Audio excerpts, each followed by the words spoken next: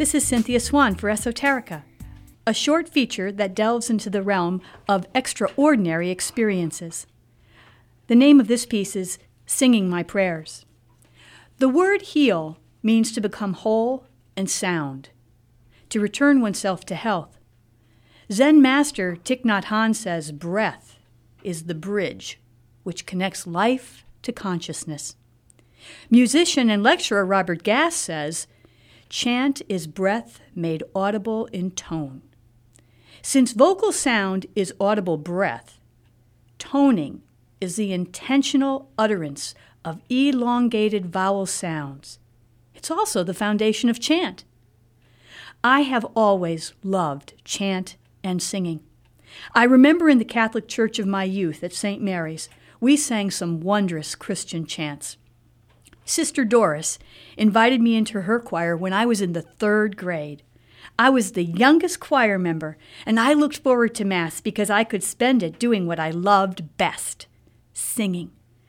Sister Doris reminded me of a wise old owl, and she taught me when we sing, we pray twice.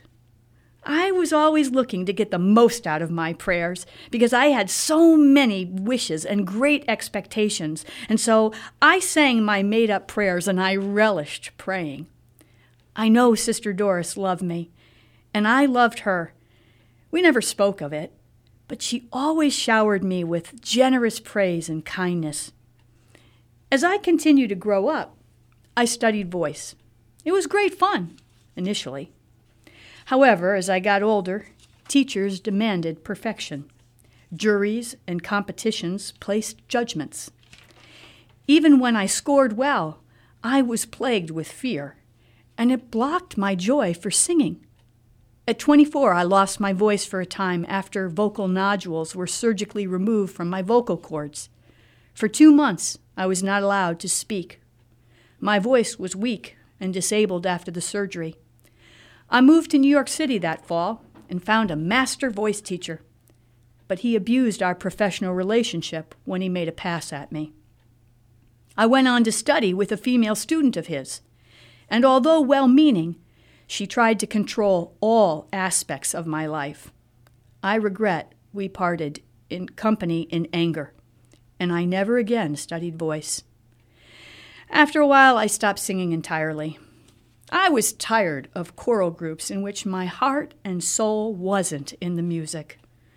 I was tired of others picking what I could and should sing. I was especially tired of being told how to sing. So, the music left me. And I stopped singing even for myself. That is, until I became ill with tuberculosis. Confined to my home, I pulled out my keyboard. Although I'm no pianist, I can plunk out the notes. I pulled out the one and only music book I hung on to from my early youth, and I sang from it my favorite song as a youngster, Scarlet Ribbons. I played and sang that song over and over and over, crying and singing. I purged myself of my own demons that had blocked the joy of singing from my life. Scarlet Ribbons led me to pull out a book that lay dormant on my bookshelf. It was Robert Gass's book, Chanting, Discovering Spirit in Sound. As I sang some of the chants in his book, my spirit and my health improved. Healing had indeed begun. Gass says, chanting is about breath and heart and spirit. It is vocal meditation. It's singing our prayers. Thanks for listening. This is Cynthia Swan for Esoterica.